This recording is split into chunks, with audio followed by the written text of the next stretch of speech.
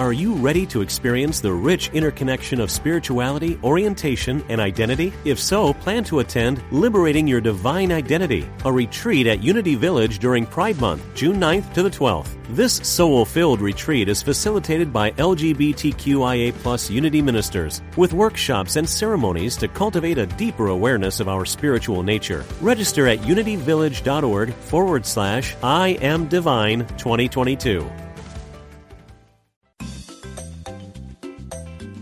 You're listening to Unity Online Radio, the voice of an awakening world.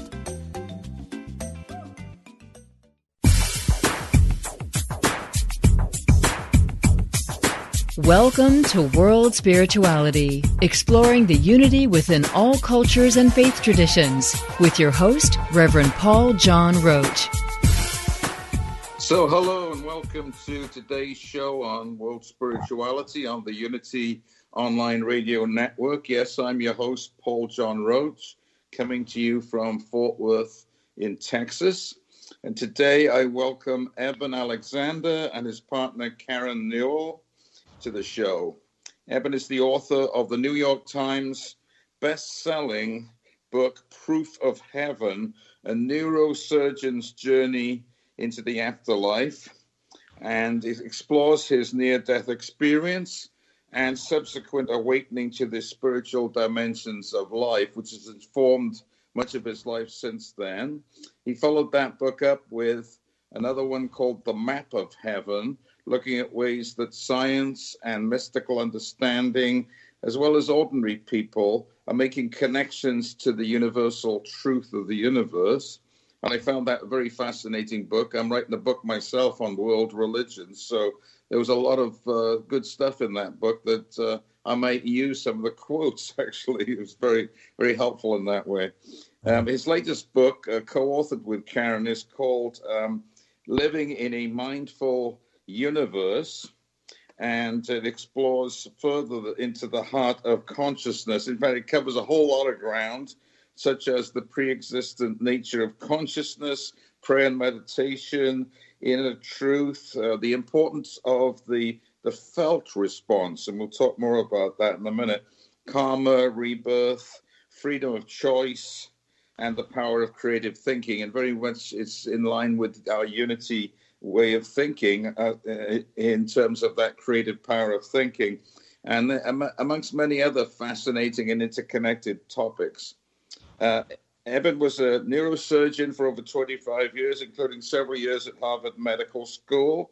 And Karen is the co-founder of Sacred Acoustics and is fascinated with expanded awareness and connection to higher levels of consciousness in order to help others reach a more meaningful and happy life. It's not all about ourselves, it's about the generous approach. And I think this is a theme, a thread that goes through all these books is I've discovered something. How can I help others live richer lives? And so it's a joy to welcome Eben and Karen to today's show. Glad you're with us. Well, Paul, thanks so much for having us on. It's great to be here. Yes, thank you. So I'm fascinated with the idea of direct experience and the felt response, in New Thought, which was what Unity is.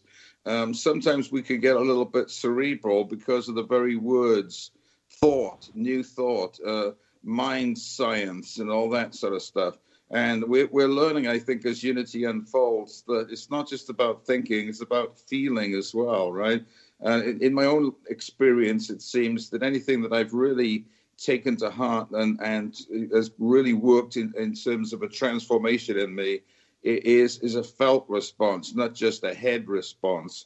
And I know as a neurosurgeon, you've done a lot of work in your head. It takes a lot of skill and mental acuity to be a neurosurgeon. But I know you've moved over the years, not just in your head, but down into your heart. So talk about that a little bit. Well, that actually is probably one of the most important things to stress because, I've spent the last 12 years since my coma in kind of deep cerebral discussions with fellow scientists about about some of these deeper truths, but you raise a very good point.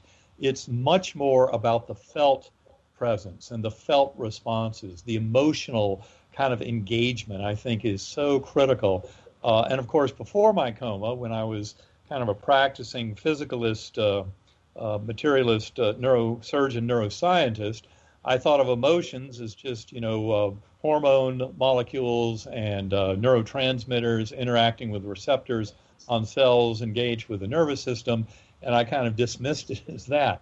But my journey showed me very clearly how crucial kind of emotional, the felt kind of heart presence and heart awareness of this engagement, of this journey, of our sense of purpose and meaning, of our relationships with others.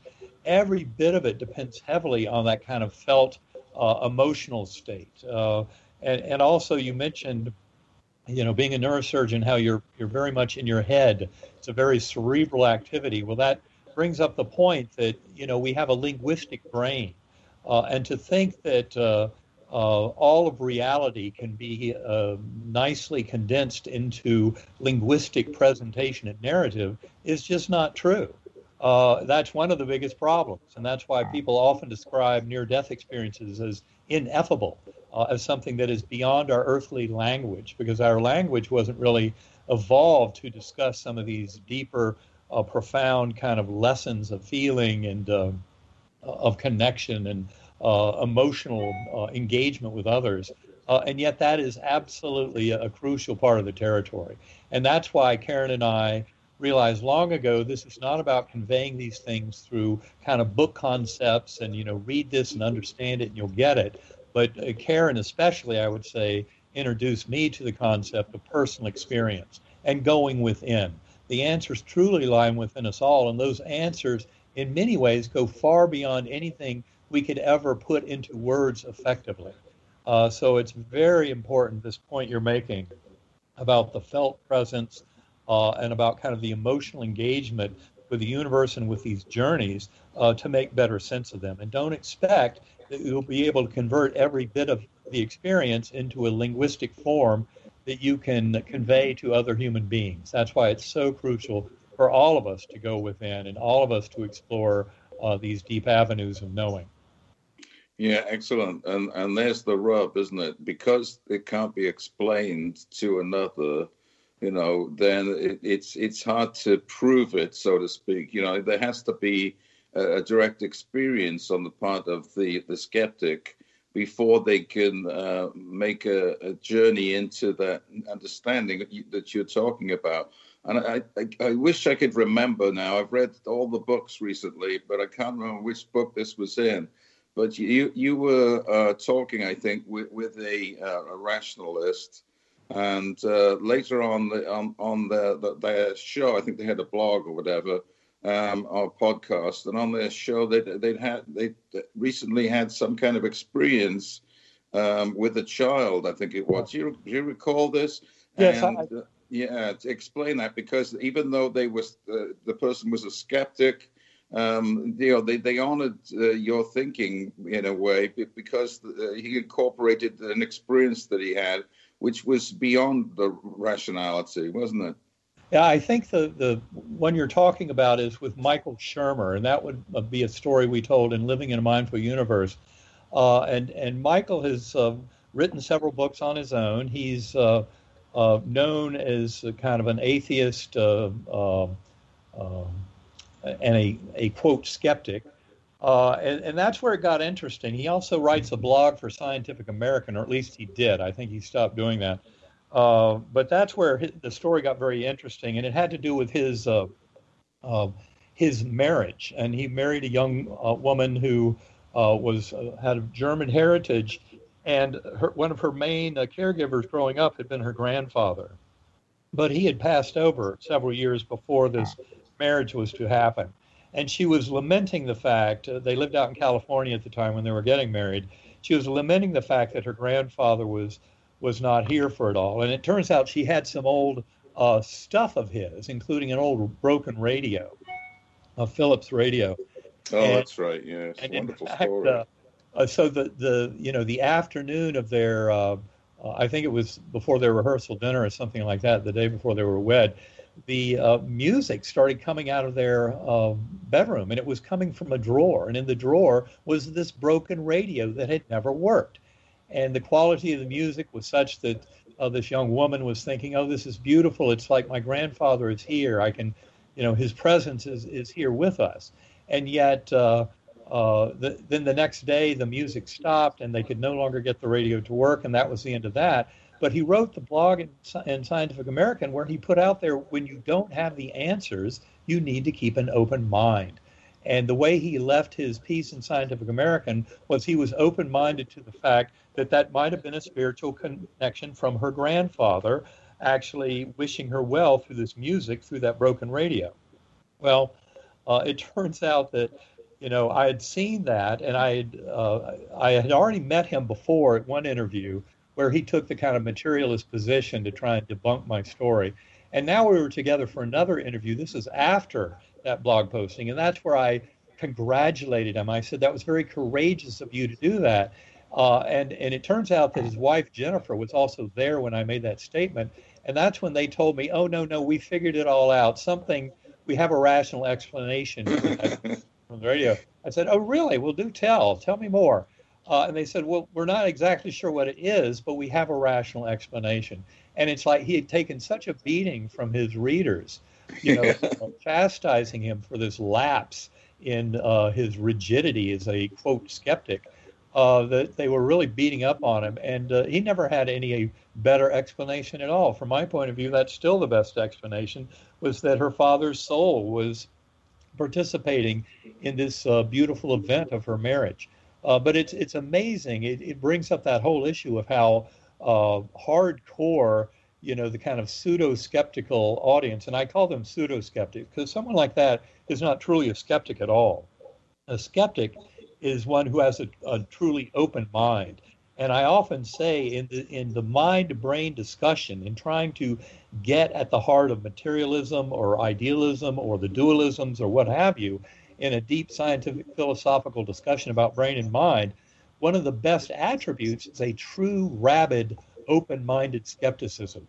You need that to go into this territory because so many of our assumptions in our society are so ingrained, and yet the answers seem to completely defy them.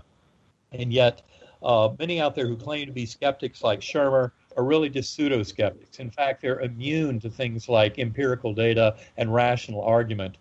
Their prejudice is so strong that you'll never convince them.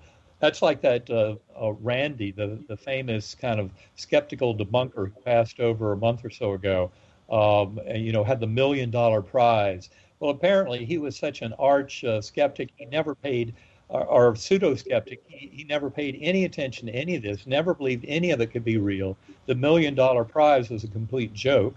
And it's really a tragedy because some people take that kind of thing seriously and don't realize that there are scientists that are seriously engaged in this work that really support very strongly a lot of the vision that we put forward in Living in a Mindful Universe about the primacy of consciousness.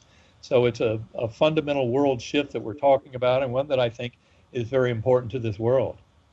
Well, I'm glad you brought that up about skepticism. Of course, if our listeners are familiar with the Four Agreements, that Don Miguel Ruiz became famous for, he later on added a fifth agreement, and that fifth agreement was to be a little bit skeptical, not to just be anybody's fool here and fall for stuff.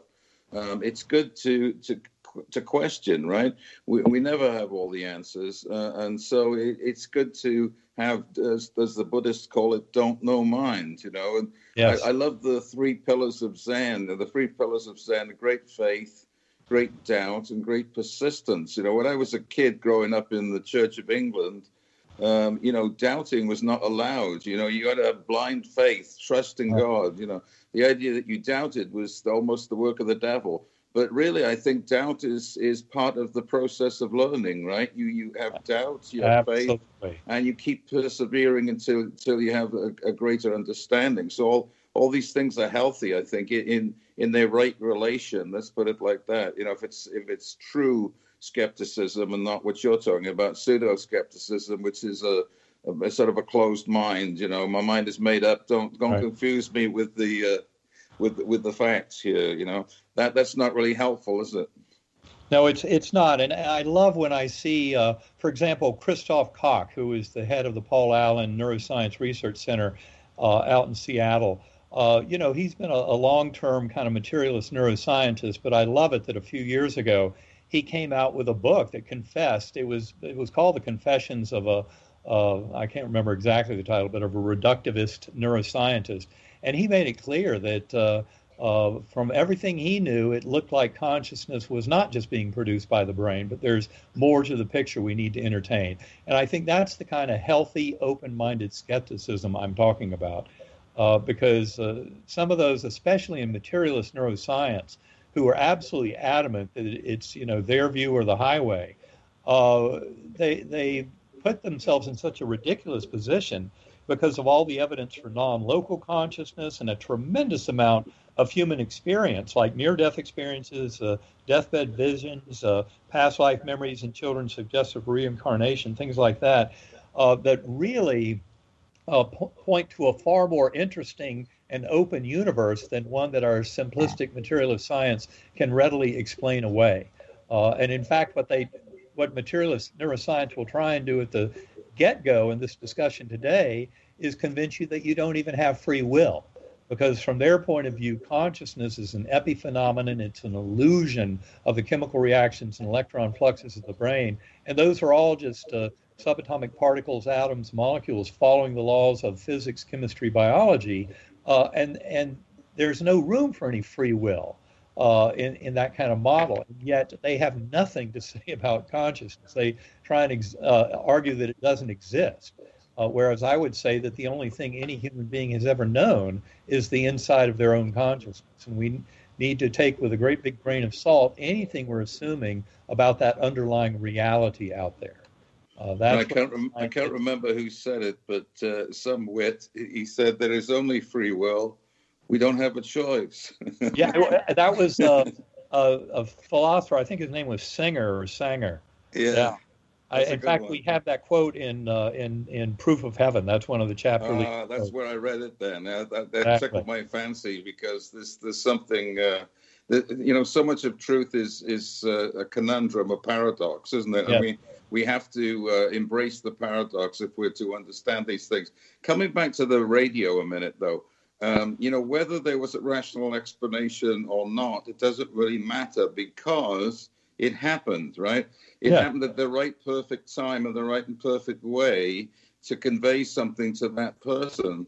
And the universe is like that, I think. It doesn't really matter if which way it comes to you.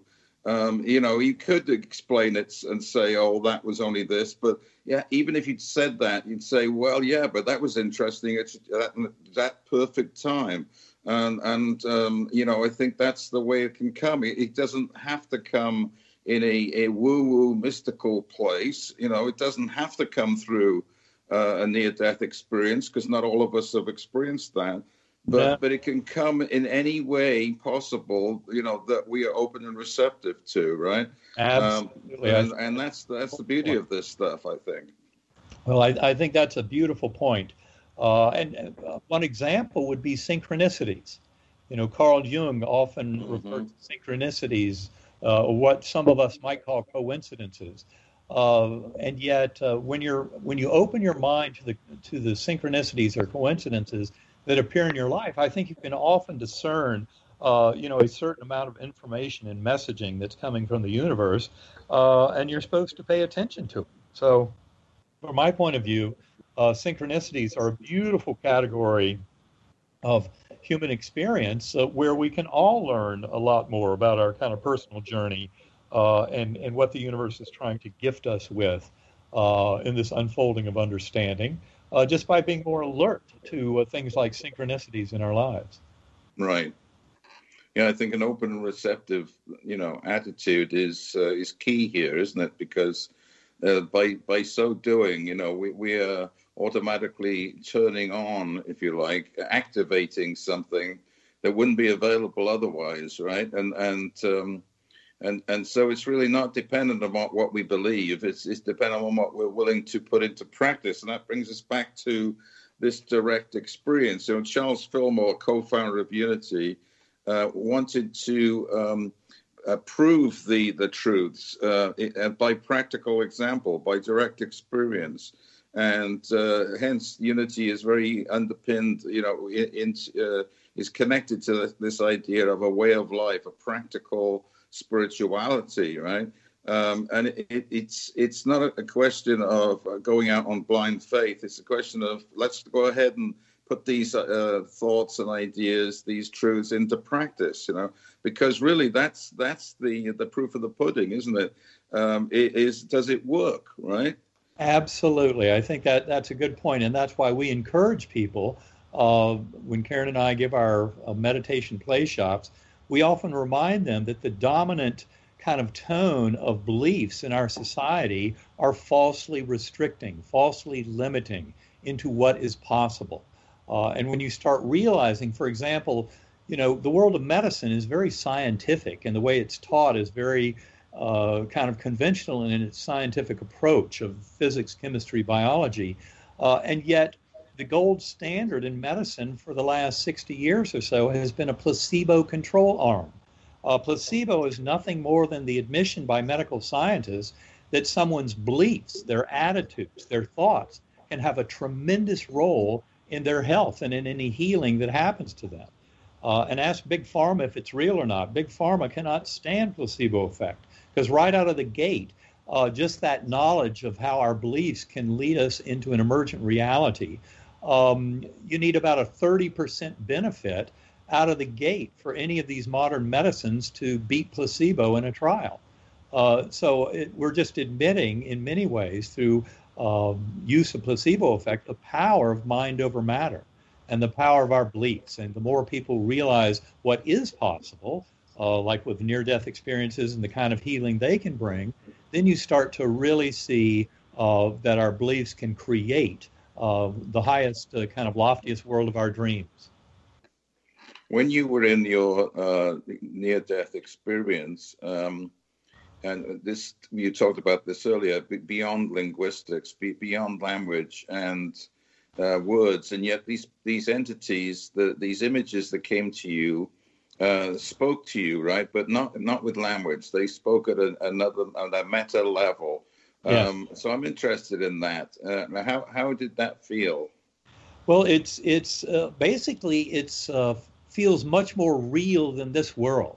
You often hear people, like more than 50% of NDEers, will describe the ineffability or the ultra reality, how those worlds seem much more real and complete and meaningful and filled with detail and than this world. This world, the material world we live in, is more kind of dreamlike in its qualities than that world. And I think that's an important thing to understand there. Is much of our knowing in those realms is what I call knowledge through identification. So that, for example, when people are describing a life review, which is present in anywhere from 25 to 50% of near-death experiences, depending on the series you look at, but they often describe the life review as something you experience from the viewpoint of those around you in the events that it's reviewing. So in other words, if someone is departing this physical world and going through that life review, what they feel is the emotional power of their actions in certain encounters with others in those events of the life, but they don't experience it from their own perspective. So this kind of knowledge through identification is becoming much more than just one self. We become others to feel their experiences as part of our learning as a higher soul. So it's really kind of a different mode of knowing. You no longer have, for example, in this world, in this body, my eyes, my ears, they act as filters. They kind of reduce and limit and focus my attention of certain perceptual realities. And my brain, likewise, is involved in certain amounts of filtering there to limit conscious perception down to this relatively minor trickle when you compare it to the information flow of experiences in those realms. And again, part of it is that the brain, a big part of its role is to be a filter, a reducing valve, as it's been put in people discussing filter theory. but limiting our exposure to consciousness, whereas when you leave the physical body, you lose that filtering mechanism, and therefore it's more like drinking from a fire hose from this consciousness that you experience, say, in a life review and in a near-death experience, and that kind of thing. In fact, at the deepest, richest aspect of my journey, in the core realm, which is the furthest removed from this earthly material realm, all of the higher dimensional multiverse had been shrunken down into this complex oversphere for part of the lessons. And I sensed that I existed there in this infinite expanse that completely contained all of time and space and dimensionality within it.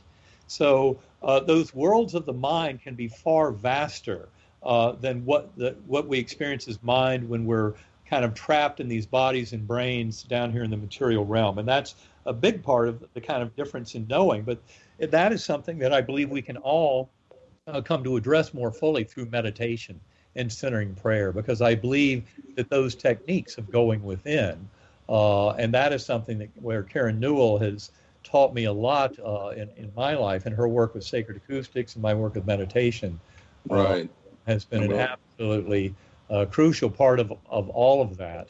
We'll talk about that in the second segment. And yes, I think our obsession with ourselves, with our egos, with the identification with this limited being gets in the way, doesn't it, of that larger sense of who we are.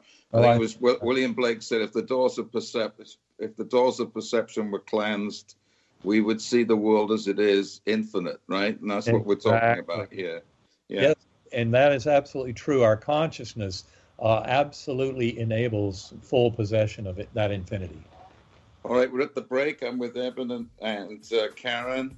We're going to join them again after these messages from Unity, and we'll hear from Karen about some of her work in this field. Join us then.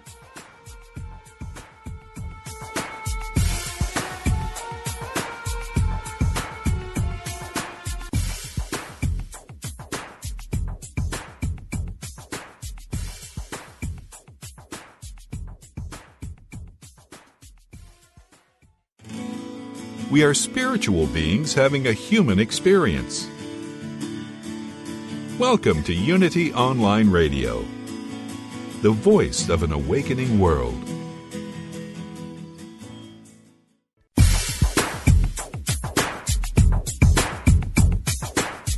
We now return to World Spirituality with Reverend Paul John Roach. All right, welcome back to today's show. I'm with Eben Alexander and Karen Newell talking about their series of books from the New York Times bestseller, Proof of Heaven, through the Map of Heaven, to the latest one, Living in a Mindful Universe.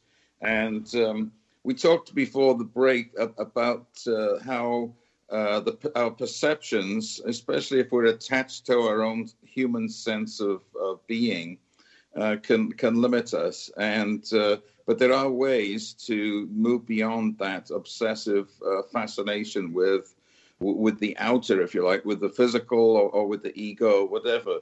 And one of the most important aspects for me, and you mentioned it, of course, in the book, is this observer self, right? This objective ability to just see things as they really are, rather than filtered through what we would like them to be. And we find that they're actually much more magnificent than we could have dared believe. I know a lot of people hate the line, thy will, not my will, because we worry that God's will is not going to be good enough for us, which is kind of insanity. But we always want to do our will. Well, yes. That doesn't really help us, does it? Because it limits us to what we think is good for us, right? When we have some catastrophes happen, sometimes it breaks us open, but we don't have to wait for catastrophe. Hopefully, right? We can move into these realms, and I know that's what you're focusing on now a lot, is teaching people how to enter this consciousness. So let's talk about that. And I know Karen's part of that too. So we haven't heard a lot from you, Karen, yet. You want to talk about your fascination, your particular area of work that you're involved with? Well, I'll go back just a little bit to where you were speaking of how the feeling sense is so important. And I'll go all the way back to my childhood when I would go to church camp, Methodist church camp, and they would tell us to go out in the woods and commune with God. And I had this idea of what God was, some powerful being, maybe coming down on a cloud, and none of that was happening. And so I just communed with nature. This was the beautiful Oregon coast. And I came to believe that Mother Nature was the force behind everything, not some God. And so it was very interesting. It's because I felt that feeling. I never believed what I was told unless I could feel that feeling. And so when I would read about in spiritual texts all of these amazing experiences that people would have, where they would connect with this greater force, I was very fascinated on how I could do that as well. Because it's really, I would say, a birthright in all of us to feel that connection to that greater power, because that's where we came from. Call it whatever you want. I don't call it God just because of the, what that meant in my childhood. I just call it a force or Mother Nature, but it's really all the same thing. So how do we tap into that? Some of us naturally do it, say, when we're out in nature, or maybe through a runner's high or some kind of flow state, or maybe in dreams. But if you want to actually cultivate it, this is something I spent a lot of time doing. And when I first started to do this, it really began with kind of the basics of meditation. And when I would sit to be quiet with myself, with my inner world, as we say, you mentioned that observer. Well, there's also something else in our minds, and that's that constant running, barrage of thoughts and beliefs. And, very often they're limiting us, telling us we're not good enough. And so when I first went into the inner world trying to meditate, that's what I ran into, was all of those racing thoughts. And so it took some time to really learn how to quiet the mind. And it was a particular quality of sound. You mentioned I co-founded Sacred Acoustics, and we create something known as binaural beats. And this type of sound, think of it as like a tuning fork or a brass bowl, a crystal bowl, anything that makes kind of a wah, wah, wah kind of regular sound is a binaural beat. And when you hear that, it actually takes the brain from that awake walking around state known as theta into lower states of awareness, say alpha or theta, that are associated with focused relaxation or meditation, or that hypnagogic state. That's the key to it all. The hypnagogic state is that state between awake and asleep. And many scientists, such as Einstein, used to get into this state intentionally to really connect to all of these beautiful ideas that he came up with that helped us advance. Thomas Edison had a similar type of way of doing it. But if we can learn how to get into this hypnagogic state, that's when the little voice in our head kind of gets pushed to the side, and we become more aware of that observer within. And the way you tell the difference between the observer and that voice, the observer is neutral. The observer is not telling you you're doing anything wrong or reminding you about some conversation with a boss. It is that neutral part inside. And when you can get to that, that's where you really start to, as you say, kind of get beyond all of that chatter and find that inner world that is God, I guess. Yeah, I love what you're saying about nature, because that was my way in, as a child. And I consider myself to be a nature mystic to this day, because, there's so much you can learn from Mother Nature and all its cycles and its beauty and its deep. It's silent, but it's speaking. It's a bit like that meta language we talked about earlier, right? So, yeah, that's a wonderful way. And I also remember when I was a young dad, and my little daughter would be working, very focused on a drawing or some homework right next to me. And I would go into alpha, I think, just picking up on her focused energy, right?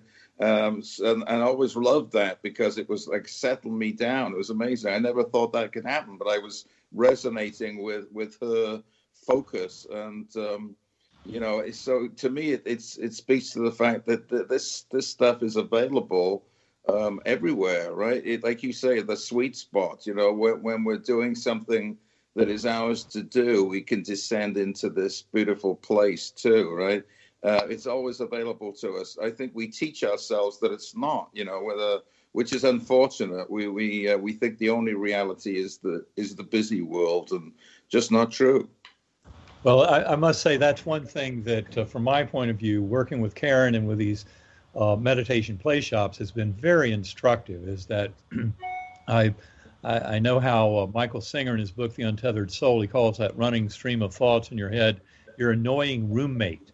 And I think that is a great way to look at that little running stream of thoughts. That's the voice of the ego. And it isn't necessarily going to lead us to deeper truth. So one of the things that Karen and I often teach people in these workshops is that distinction between that neutral observer, that conscious awareness, and that little voice in the head.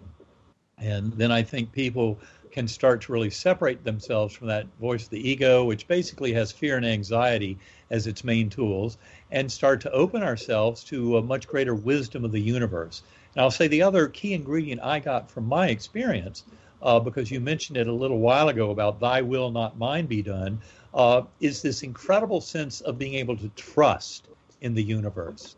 Trust and gratitude, I think, are two of the most important kind of ingredients for a human in wanting to deal with kind of primordial mind and this deeper knowing. And the trust came from my experience, but it is something that I think when you study many of these experiences, you start to realize that when we have this kind of deep sense of connection with the universe, that in many ways it is giving us, a very trustworthy form of information to help guide us in our journey. And I think the worst thing we can do is to try and stamp out these voices, right? The anxious mind, because then it comes back stronger. What you resist persists, as they say, and you just have to give it its space. It's just a little playful animal. You just have to let it play.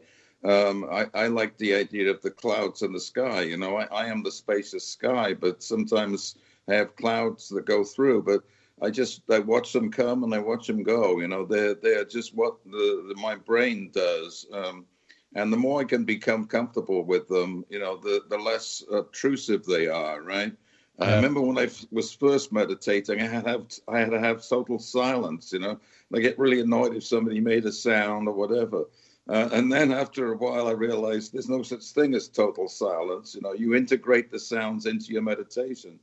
And it's part of the world, and you don't even notice it anymore. After a while, it's just like waves on the shore. And I think so. This is important. It's about integration here, rather than saying I've got to get rid of all the bad things so I can be, in a beautiful state of enlightenment. Right? Yeah. Enlightenment is in the midst of everything. Absolutely, and it's a real kind of easing up and letting go. And I know for me that was a tremendous revelation to realize that I didn't have to shut off that little voice in my head. All I had to do was kind of usher it into timeout and let my conscious awareness expand far beyond all that, and realize I wasn't dependent on that little linguistic voice to guide me where I was going. Another very useful tool for me was to move my awareness from my mind, where it often would be when I was thinking and trying to, as you say, get rid of those thoughts. And instead I would move my awareness to my heart. And when I placed awareness on the heart and learned a technique to match my breathing with the rhythm of my heartbeat, that's when I really started triggering all of those feelings I thought I had gotten rid of. They really had just been suppressed or ignored in my feeling energy. And so when you start to tap into that, you think, oh, let me just go create some gratitude and love. At first, sometimes you run into these other types of emotions. And so I know in my case, when I first, you learn things and you understand that, oh, this is that state, and you no longer need the tools. But at first, that going into the heart was so useful in order to really allow those kind of stagnant emotions to release. And what I learned from the HeartMath Institute is that the heart emits an electromagnetic field, and it actually emits whatever emotions are in your system, and it influences the people around you. So I'm struck by when you were, focused on your daughter who was focusing on her drawing, that potentially you had gotten inside of her heart field, and that focused attention was actually influencing you through that mechanism of the electromagnetic field. And I think this happens when we're around people who are very calm and who are very balanced. We kind of get that balance from them. And when we're with people who are, the opposite of that, very anxious and uppity and worried, that we feel that too. And so it's almost like, when we say, oh, we need to help others, we always need to help others. But if we take the time to feel that balance, clear our, stuff, and find that connection, we are actually, at the same time we're helping ourselves, we are helping others by nature of how that influence happens, just automatically, whether we realize it or not. So I really take that to heart and try to, especially when I'm around other people, try to just really establish that gratitude feeling or appreciative feeling or something like that, so that it's influencing people around me without even having to say a word. So even in grocery stores or places like that, it's a really kind of fun thing to do. And then just watch the people around you. Do they become kinder? Do they become more upset if you're not balanced? So that's a very interesting mechanism for all of us to be aware of. Absolutely. Very, very nice. Thank you for sharing that. And it does fit in very well with my experience with my daughter. There's a lovely word from India called darshan, which is the same concept. And it means, traditionally it was you went to see the guru and be in his darshan. He would look at you and you would look at him. But I think it works anywhere you are. You can give darshan to somebody, which is exactly what you're saying in the grocery store. You're bringing that energy and that awareness to the place, and you can do it for yourself. You can give yourself darshan and give generosity and kindness to the poor little parts of you, that are struggling, right? You let the largest self of you bless that part of your humanness, and that's a beautiful gift you can give to yourself as well. I want to talk about music and sound, because that is so important, right? Of getting to this meta level beyond the words, beyond language, where you're just feeling connected. And music, chant, the Om can do it, right? Eben, you talked about the great Om in your book. That presence of a mysterious presence, but very powerful, right? Right. Well, that's basically how I labeled that infinitely loving God force that was so fully presented to me in the core, but also in the Gateway Valley. That I called it Om, because that is the sound I remembered from the core realm, which is about as far from human experience and the here now of this realm as you could possibly get. And yet sound, music, vibration was how I found my soul was able to traverse these various realms, is by remembering the musical note, the vibration. And of course, people must realize that in those realms, sound and music can be far beyond, far more kind of idealized and perfect in its mode compared to the music we hear in this world, in the four-dimensional space-time of the material realm. And yet sound is a crucial part of this. And that's what I came to realize in the work with sacred acoustics. And that's a very different form of sound that really is influencing the lower brainstem. And I think that's one of the reasons why it's so powerful, these binaural beats of sacred acoustics, which is Karen's company. That's what I've used daily for the last 10 years or so to return to my NDE and to more fully kind of examine my role as a soul here. And in the soul growth, I've been using meditation daily for that. And I use as a powerful tool sacred acoustics and binaural beat brainwave entrainment. Well, they called it the music of the spheres, right, in medieval Christianity. And we look at that and say, oh, that was nice, that's fanciful, whatever.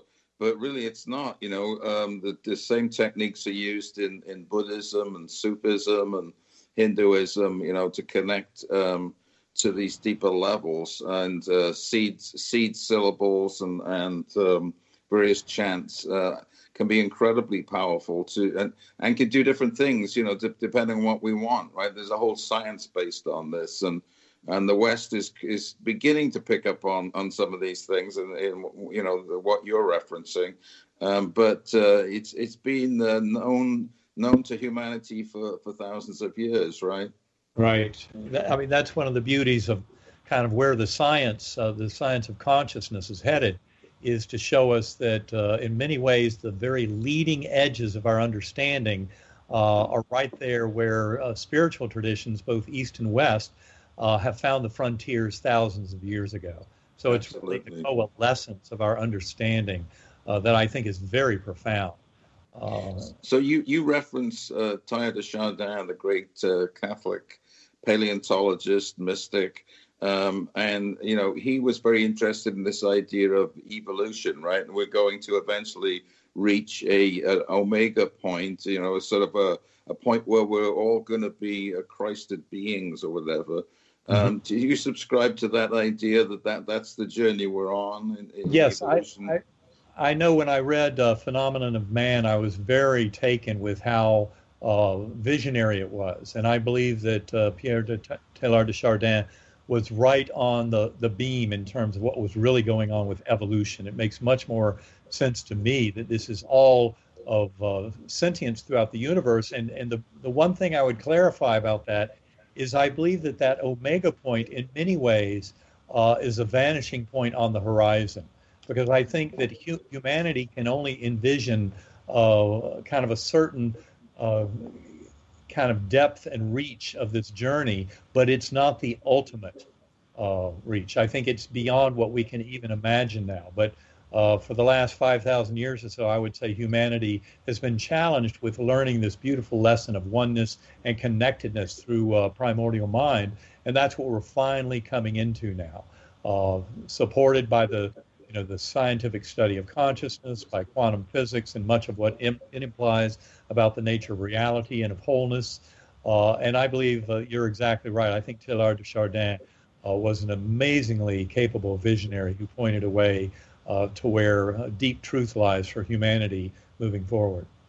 Well, it's sometimes referred to as the peduncle, right? This idea, this vanishing point, this event horizon, you're almost moving into this black hole. That we have no concept what that might be like, you know, the pleroma or whatever, the fullness beyond, you know, anything we could imagine right now. So we can only sort of see so far into this, and again, we have to journey into it to truly understand what's happening, right? Right, exactly. Fascinating stuff. Well, we don't want to get too abstruse here, so in the last 5 minutes of the show, let's take it down into something real practical that we can share with our listeners here that you've learned in your years since your near-death experience and Karen, all the work that you've been doing. So what would you say are the three most important things right now that we can do as people moving through life in an interesting year, 2020? Well, we'll come up with three together. One would be to really take time to generate those feelings of gratitude. Find something to feel grateful for, not just think about it, but to generate those feelings, because in these kind of times, everything can seem to be going to pieces, and yet maybe you have enough toilet paper to get through the week, or, you know, the beautiful sky is, you know, right there in front of you, and, you know, you can find those things. And another thing I would say is to have the feeling that there is a higher purpose for all of this kind of stress.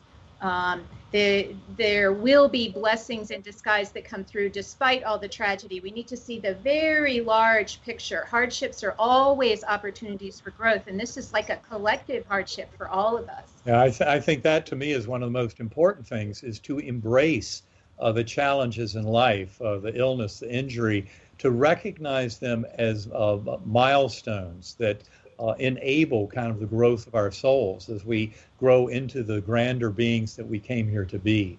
And embracing hardships is a key part of this, and also this gaining of trust in the universe, and as Karen points out, that sense of gratitude. And I think that the last point I would make is that every soul is important in this. this whole notion of the evolution of consciousness itself. Just like that old saying, all politics is local. It's so that this purpose of the universe to support sentient beings in their lives of self-discovery is what leads to that evolution of all of consciousness. And so we're all part of that. So join this tremendous journey that we share with a great spirit of cooperation, collaboration, of kindness, compassion, acceptance, mercy for others, and really grow into the higher soul we came here to be. You know, the ego serves a little purpose for supporting beings in a kind of a material world, and yet for this much deeper recognition of who we are, we need to expand into our higher souls. And that involves not only the meditation and the centering prayer, but it involves putting all that we discover there about our relationship with the universe into practice and come back and do the work of helping others, and especially in these times of hardship, doing what we can to help our fellow beings. So this is all about mutual growth that comes from this kind of mutual effort of expansion and evolution. Beautifully put. And if you don't mind, I'm going to read your last paragraph of your latest book, because it's beautiful in the way it sums up some of the things you've just been talking about. You write, the most important feature of this understanding is that you, dear reader, are crucial to this process. The universe is evolving in vast and fascinating ways, and you are not only part of it, you are it. You are the universe. The mindful universe in which we live is self-aware and learning and evolving. And you're coming to know this fully, and living it is the pathway toward perfect harmony with all that is.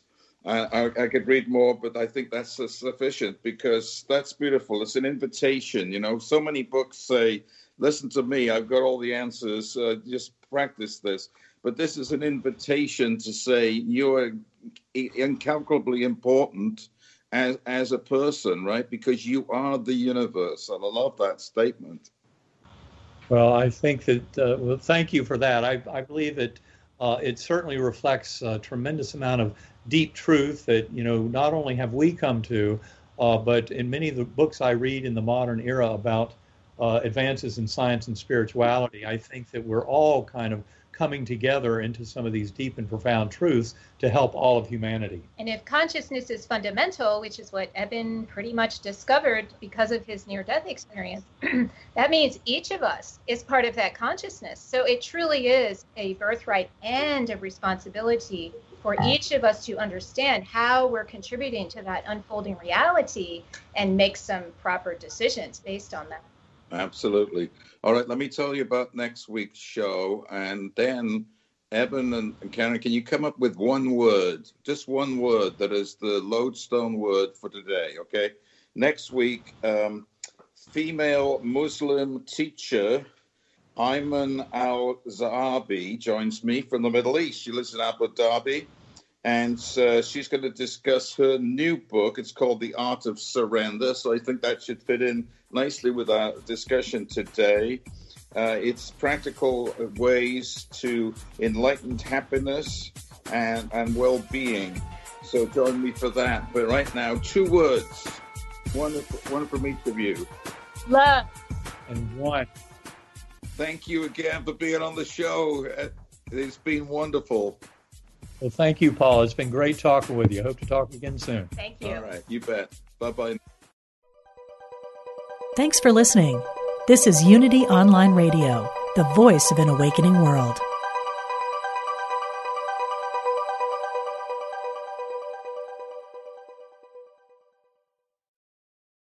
Are you ready to experience the rich interconnection of spirituality, orientation, and identity? If so, plan to attend Liberating Your Divine Identity, a retreat at Unity Village during Pride Month, June 9th to the 12th. This soul-filled retreat is facilitated by LGBTQIA+ Unity ministers, with workshops and ceremonies to cultivate a deeper awareness of our spiritual nature. Register at unityvillage.org/I Am Divine 2022.